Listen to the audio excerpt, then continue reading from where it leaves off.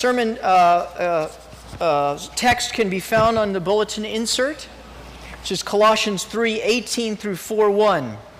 We continue with our study of who Christ is and who we are in Christ. And now, as you remember, we've transitioned into how are we supposed to live this life in light of who Christ is. 2 weeks ago, we examined our own behaviors, how we're supposed to live in light of who we are in Christ. Then last week, we talked a lot about the church. Now Paul goes even deeper, talking about that this relationship with Christ affects everything, even the relationship between a husband and a wife, a father and a child, a mother and a child, even between an employer and an employee. So let's read the text, and we'll go from there. This is Colossians 3:18 through 4:1. Wives, submit to your husbands as is fitting in the Lord. Husbands, love your wives, and do not be harsh with them. Children, obey your parents in everything, for this pleases the Lord. Fathers, do not embitter your children, or they will become discouraged. Slaves, obey your earthly masters in everything, and do it not only when their eye is on you and to win their favor, but with sincerity of heart and reverence for the Lord. Whatever you do, work at it with all your heart as working for the Lord, not for men, since you know that you will receive an inheritance from the Lord as a reward. It is the Lord Christ you are serving. Anyone who does wrong will be repaid for his wrong, and there is no favoritism. Masters, provide your slaves with what is right and fair, because you know that you also have a master in heaven. The word of the Lord. Well, the sermon title is Follow the Leader. And I thought in order to get in the spirit of Follow the Leader, we're going to play a game. And that game is called Simon Says. Now, you may be thinking to yourself, can he really do that? Can he really play Simon Says during his sermon? The answer is yes. Plus, you only get fired once, so we might as well try it anyways. So Simon Says is the game. I only have two rules with you. Number one, you can't talk. And number two, honor system. Police each other, honor system. If you're out, you're out. Okay, so we're going to go ahead and play Simon Says. So everybody stand up. Stand up. Okay, if you stood up, you're out. All right. You guys aren't paying attention to the leader. It's follow the leader. Okay, if you're still in, go ahead and stand up. If you didn't that first time, go ahead and stand up. Okay, you guys are pretty good. Okay, Simon Says, go ahead and stand up. If you're still in, go ahead and stand up. Very, very good. What is your name, sir? Oh, okay. This is going to be a little bit hard. Okay, are you guys ready? Okay, here we go. Ready? Go ahead and put your hands up. Simon Says, hands up. Simon Says, hands down. I said Simon Says, hands down. This is Simon Says, hands out.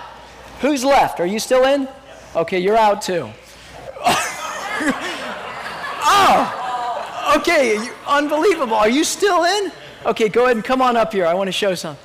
Oh, okay, very good. Okay, Simon Says, hands up. Simon Says, hands down. Simon Says, hands up. Put your hands down. All right, you're out. All right, are you still in? You're the last one. Let's give her a hand. It's hard to follow the leader, isn't it? Hard to do in that game. It's even harder in life.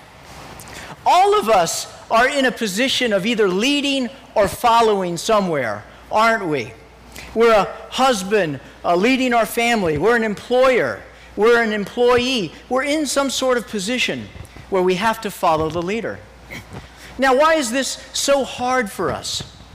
You know, there's something in us that really chafes at being told what to do by someone and having to do it. We don't really like it, do we? And as a leader, it's all too tempting to take this leadership position we have and to possibly abuse it for your own pleasure, your own profit. When you think about it, all the problems in the world stem from poor leadership and poor following, don't they?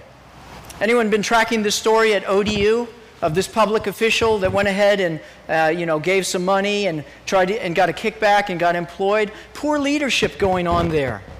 All of the problems, whether it's spouse abuse or a rebellious teenager or even a revolution, come from bad leadership or bad following.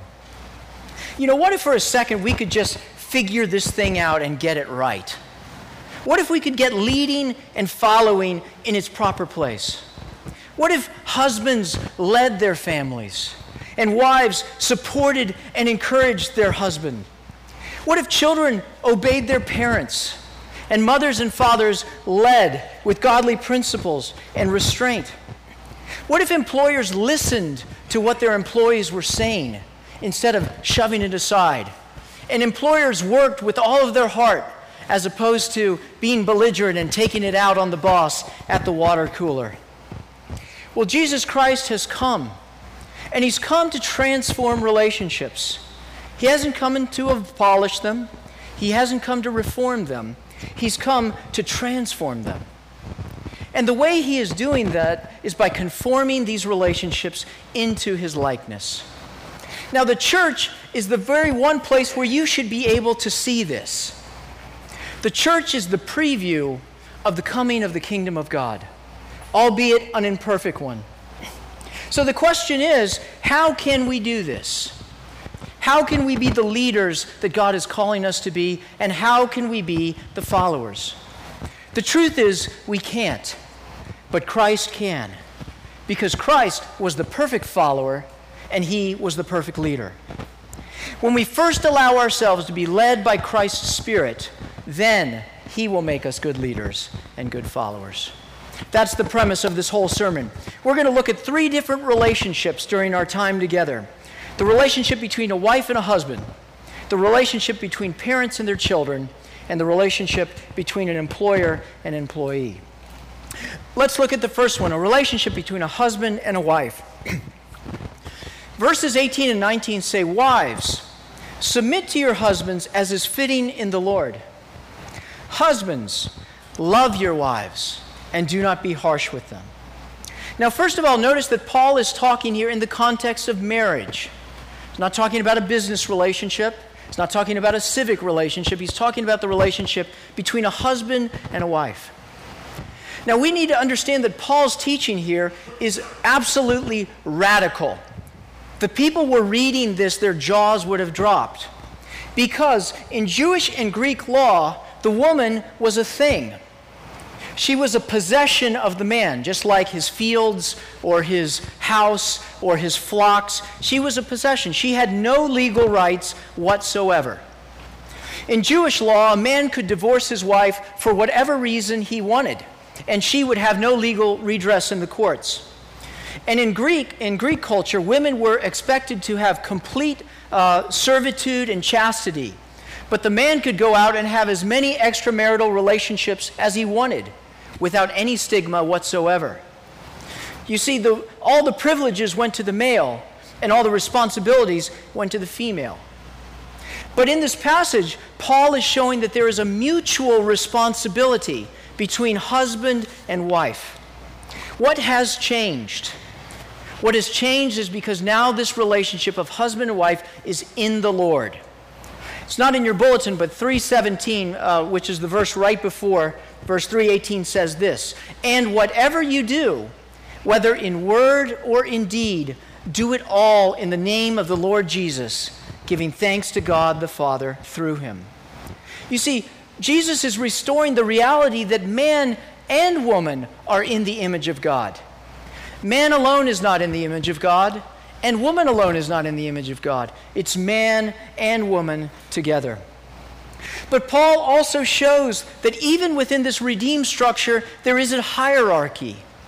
Wives, submit to your husbands as is fitting in the Lord. The husband is supposed to be the head and the leader of the family. Now, in our contemporary culture, we chafe at this because to us, hierarchy is compatible with superiority. But there's nowhere in the New Testament where it shows anywhere where a woman is inferior to a man or a wife is inferior to a husband. Rather, there is hierarchy in all of God's structure. You know, when you think about it, this hierarchy in marriage, where did it come from? It came from God himself. Remember, God is a Trinity, Father, Son, and Holy Spirit, one God in 3 persons, all the same substance and equal in power and glory. And yet we see Jesus saying the Father is greater than I. Not greater in terms of his being, but greater in terms of his hierarchy. It was Jesus' submission to his Father that brought him to earth to do the work that God had called him to do. Hierarchy is not incompatible with equality. And so Paul is calling wives to be like Christ in this relationship, this Trinitarian relationship. But husbands are being called to love while lead. See, they have responsibility to love while they lead. Now, we see in many places in the Scriptures what is love.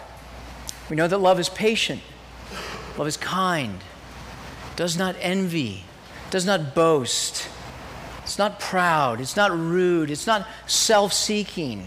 That's what God is calling to man to do. But he singles out a particular thing. He says, husbands, love your wives and do not be harsh with them. You know, why is it that he singled out this particular quality? And I think it's because, the husband has a special responsibility to not crush the spirit of his wife. Remember, where did woman come from anyways? Adam was created, but God saw that he needed a helper. He was alone, and so what did God do? He brought him a helpmeet, and he called her Eve. And now that creation was complete. You know, I was asking my wife, Lee-Ellen, yesterday, I said, Lee-Ellen, is it wired into you as a wife to want to help her husband and to want to support her husband? And she said, yes, it is wired into the heart of a wife. But she said one of the hardest things that happens is when a wife comes to serve and instead gets treated like a slave. See, Paul is saying, do not be harsh with her. Do not take the gifts that she brings to you and stomp all over them. Treat her spirit and watch over her. You know, it's a well-proven fact. Psychologists wouldn't argue with me that people, women and men, look at love different. If you were to ask a man, how does he spell love? It's R-E-S-P-E-C-T. But if you were to ask a woman, all too often they would say C-H-E-R-I-S-H, cherish. Husbands, love your wives and do not be harsh with them. I was out a couple weeks ago, now it was more a couple months ago, I was out in my backyard and I was walking around, and we have a pool in our backyard, and we have sort of a concrete area around the pool. So I was walking along, just sort of minding my own business, and I stepped in one area, and it sounded different than all the rest of the concrete.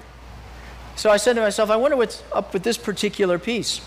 And the pool's on a hill, so I went off to the side and I looked, and I dug a little bit, and lo and behold, I discovered there was a huge empty cavern underneath this slab of concrete.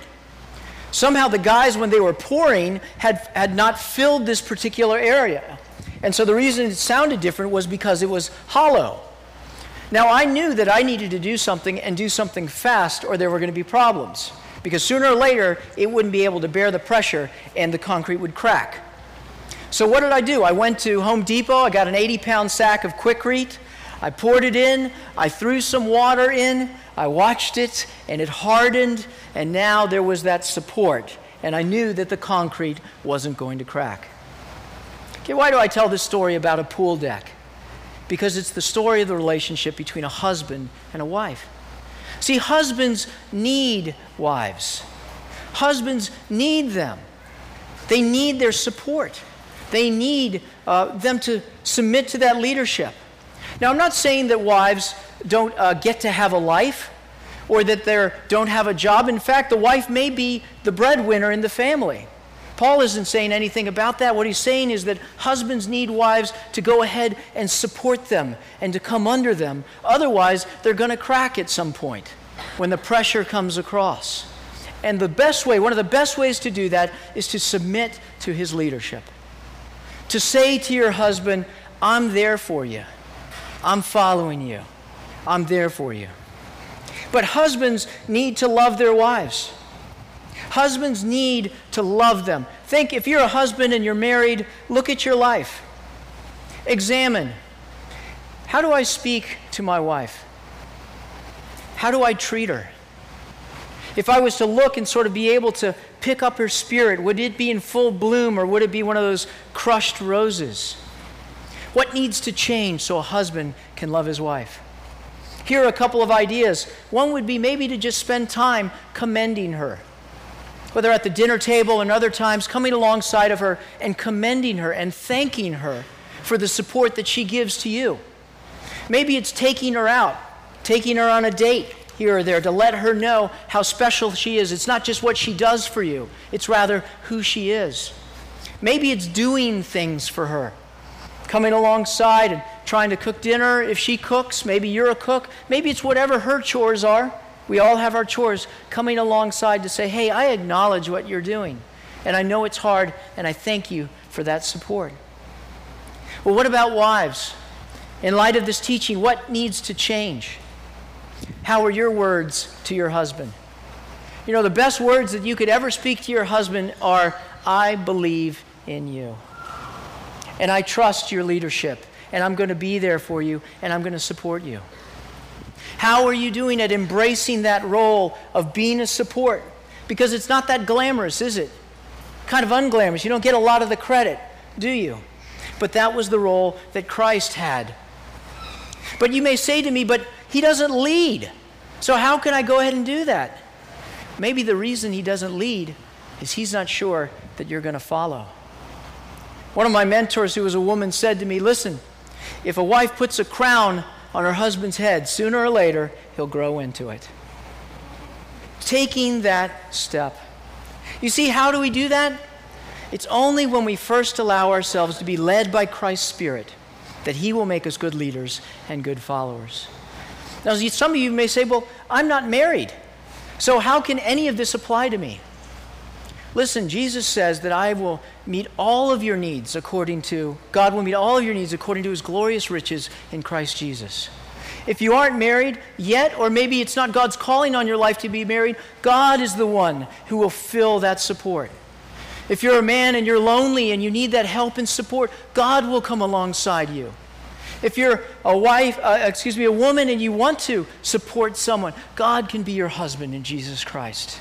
God meets all of our needs. He's there for us, whether married or not. Well, let's look at the second relationship, the relationship between parents and children. Paul says, children, obey your parents in everything, for this pleases the Lord. Fathers, do not embitter your children, or they will become discouraged. Okay, once again, everyone, if they read this, would be astounded, because there was no equality here in Roman law. By Roman law, a father could do anything he wanted with his children. He could throw them out. He could make them slaves. He could even kill them if he wanted to, without any redress for the consequences. But we see here, equality and hierarchy are not incompatible. He says to children, obey. Now, this word obey is different than the word to be submissive that we just read. The one with the wife, that word is an optional. It conveys the woman's choice to do that. But this word is much more mandatory. In fact, the word obey actually is a combination of two Greek words, listen and under. Listen under your parents. Now, we intuitively understand this, don't we? When we're speaking to a child, if you have a child and you say, are you listening to me? Do you hear what I'm saying? See, that's the exact same thing. What's he saying? What Paul is saying here is for children to humble themselves, to listen under their parents, to not be like that proverbial child who, when told to sit down by his father, said, I may be sitting down on the outside, but I'm standing up on the inside. Humility inside and out. In everything, it says. Now, of course, this excludes if parents tell you that you need to do something that's contrary to God's law, but it means in the hard things and in the easy things as well, in the things maybe you don't even understand. And the reason is that this pleases the Lord. See, children, you have the opportunity, just like anyone else, to bring pleasure to the Lord in the way that you act. This was Jesus, the obedient Son, who did not consider equality with God something to be grasped, but made himself nothing. taking the very nature of a servant. When you're obedient to your parents, you're walking in the footsteps of Jesus Christ. But Paul now turns to fathers. Notice he doesn't turn to mothers. He turns to fathers, and he tells them their responsibility. Do not embitter your children, or they will become discouraged. Notice this is very similar between a wife and a husband, isn't it? By crushing her spirit, they will become discouraged. One with the wife is by being harsh. The other is by embittering. What does embitter mean? Another synonym for it would be exasperate. It means nagging to excess, deriding them, constantly putting them down. That's what he's talking about when he's saying embitter your children. Think about that, embitter your children. I want to put a little more flesh on this concept of embittering our children. I've thought of 5 ways that it's very easy to embitter our children. Number 1, a constant stream of criticism. Always not good enough. Not good enough with the grades, not good enough with the sports, not good enough with the dress or the appearance. It's never quite good enough. It was Newton who said, "I know that my Father loved me, but he did not wish me to see it." Hiding our love by constant criticism. Number 2, constant irritability or grouchiness. Father's always grouchy. He's always irritated. He comes in and it's like a thunderstorm rolls into the house. Constantly upset, and everybody's walking around on eggshells. And sure, he's nice when he's out there in the marketplace, but that's because he has to be. But when he comes home, the veneer comes off. Constant irritability will embitter our children. Number 3, overly strict or harsh rules. Answer is always no. No. And rules that are so far beyond reasonability that they end up crushing their child's spirit instead of helping them to grow. Number 4, inconsistency. Very hard when a father comes and says one thing and does the other. The child gets mixed signals, doesn't he? When someone goes hands out, hands down, and you do all these things and you can't quite figure out where's the consistency here. In fact, it's most dangerous in the church when a father looks one way but acts a different way. Embitters our children. And finally, number 5, keeping one's child at a distance. Father is distant from the children, either physically or emotionally distant. He isn't engaged.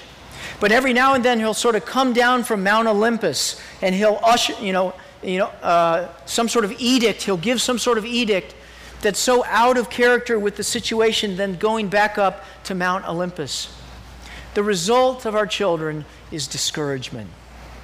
I've been told there's 2 ways to break a horse. The first is with skill, restraining the horse, but carefully and slowly bringing it into place where it understands the role that it has regarding a human. The other is you simply take a 2x4 and you hit it, and you hit it, and you hit it again. And that horse eventually will become tame, but you've broken its spirit. Now, why does Paul talk to fathers instead of mothers? I think because fathers are in that special role that they have the power to inflict the most harm, and yet also to give that position that only a father can give to his child. They called him the coffee cup man, my friends did. They called him the coffee cup man because he would come to practice, tennis practice, almost every day. And he would come and he'd sit at a distance and he'd watch me and my friends practice with his coffee cup in hand.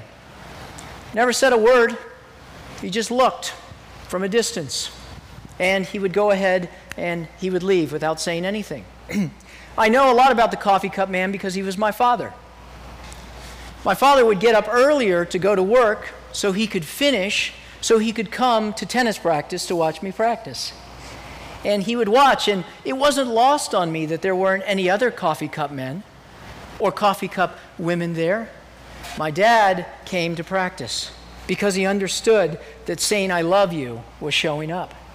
It's really amazing that he was able to do it because his relationship with his father was very distant. Father was a stern man. He never talked to him only to give an order. And so my father grew up bereft of that support. And yet he was able to show up, and he was able to learn to say the words, "I love you." My father wasn't the perfect father. None of us are the perfect father. But he learned to say, "I love you," and it's made all of the difference in my life. Children, how are your listening skills? How are your skills at listening under your parents? When their voice speaks, do your ears prick up? Or are they drowned out in the sea of the MP3 player and the texting and the television and all of the things and my friends and all of those kind of things? Your obedience to your parents can bring pleasure to God. Assign top priority to your parents' voice. Listen to them. Put them above the friends. Put them above the media, because this pleases the Lord. And fathers, you have a huge responsibility. Monitor your speech. What are you saying to your children? What's coming out of your mouth? Maybe this week make a point to track what it is that you're saying. Write it down. Ask your spouse, how did I do today? How did I do this week? Maybe, how's your irritability? Are your kids constantly feeling like a nuisance to you? Maybe it's time to re-examine your priorities. Where is raising my kids in my scale of priorities? Maybe things need to be shuffled around so that you can obey this command. Maybe you're feeling distant from your kids. You know I'm distant. I don't know. I need to change something. I would challenge you to re-examine your calendar. How am I spending my time? Am I doing what I need to do to be there for my kids? Now, for a lot of us, this is just overwhelming, what I just told you. But remember, there are no perfect parents except for one, God the Father. You can't give what you don't have. But Christ can give you what you need, because he was the perfect leader, simultaneously perfectly obedient and a perfect leader as well. He was obedient to the Father. Remember John 24, I've taken everything that you have given me. I have completed the work that you gave for me to do. And he was the perfect leader. I am the good shepherd who lays down his life for the sheep. He's a great leader, even to death. It's only when we first allow ourselves to be led by Christ's Spirit that he will then make us good leaders and good followers. Well, let's look at our third point, our final point, slaves and masters. Now, when we read this, we kind of scratch our head a little bit. You know, Paul, shouldn't you be calling for the overthrow of this institution of slavery? Why aren't you doing that? But you see, Paul is not calling for the reformation of the institution. He's calling for the transformation of it. At this time when Paul was writing, there were about 60 million slaves across the Roman Empire. Roughly half of the Roman Empire were slaves. And the Romans considered the slaves tools to be used and to be thrown out. But Paul here injects equality into this relationship between slave and master. He implants a seed that will ultimately cause the downfall of slavery. If anyone wants to hear a good example, is watch the movie Amazing Grace with William Wilberforce, who loved the Lord and was instrumental in abolishing slavery in Britain. See, he's saying you're both responsible, slaves and masters. Slaves, obey your earthly masters in everything, and do it not only when their eye is on you and to win their favor, but with sincerity of heart and reverence for the Lord. Whatever you do, work at it with all of your heart, as working for the Lord, not for men, since you know that you will receive an inheritance from the Lord as a reward. It is the Lord Christ you are serving. Paul doesn't acknowledge the wretchedness of the institution or the inequality. He says it doesn't matter, because even in the midst of this, you can be a good follower. Because ultimately, your motivation is not serving your master, it's serving the Lord Jesus Christ. That you can give a pleasing sacrifice by the way you live. Now, most of us can't relate to this slave and master thing because we don't have that institution in our country. But we can relate to the relationship between an employee and an employer. Maybe you feel like a slave at your job, or at least indentured servitude. You show up and you feel trapped in your work. You hate your job, but you've got to somehow pay the bills, and so you show up and you don't like your boss and you chafe under his leadership, but you don't feel like you have a choice. See, this teaching applies to you and it applies to me. You can work even in those conditions with a sincerity of heart, with reverence, because it is the Lord Christ you are serving. See, it's Jesus that gives dignity to our work, no matter how mundane it is, whether it's folding laundry or whether it's being a brain surgeon or a ditch digger or you name it. Christ gives dignity to our work. He gives us the ability to go that extra mile. You know where this phrase, the extra mile, ever came from? It came from the Bible, where Jesus says, if someone forces you to go a mile, go with him too. Now, during Jesus' time, by Roman law, a soldier could come up to anyone and give him his bags or his armor, and you had to carry his armor for 1 mile by Roman law. So can you imagine? He comes up to you, you're busy doing something, he gives you his armor, you look at each other, he knows exactly what you have to do. You don't say anything. You start walking for 1 mile. And at the end of the mile, the soldier turns to you looking to get his stuff back, and what if you said, hey, let's go another mile? Roman soldier looks at you like, what are you talking about? Nobody goes another mile. Yeah, let's go another mile. Now, let me ask you a question. What did they talk about in the first mile? Nothing. What did they talk about in the second mile? Everything. Christ gives us the ability to go the extra mile. What's your situation? What's the situation you're in right now with your work? Whether in the home, out of the home, Christ can redeem your work. What if you took that second mile attitude and took it into your job, took it into your responsibilities? What if you served and worked with all of your heart as working for the Lord and not for men? You would discover much more satisfaction in your work because Christ gives dignity to your work. I challenge you to change your attitude, change your practices just for a week, to go in there and to serve as serving for the Lord and see what happens. Can we do this? No, we can't. But when we first allow ourselves to be led by Christ's Spirit, then He will make us good leaders and good followers. I conclude with these thoughts. God in Christ has not come to demolish relationships. He hasn't come to reform them. He's come to transform them. He's come to place His life, His Holy Spirit, square in the middle of them. Do you want to be a good follower of Christ? A good son? Good daughter? A good employee? A good wife? Look to Christ. Follow Him, and He will make you a good follower. Do you want to be a good leader, a good husband, or a good parent, or a good employer? Look to Christ, because when we first allow ourselves to be led by Christ's Spirit, then He will make us good leaders and good followers. Let's pray. Lord, we thank You for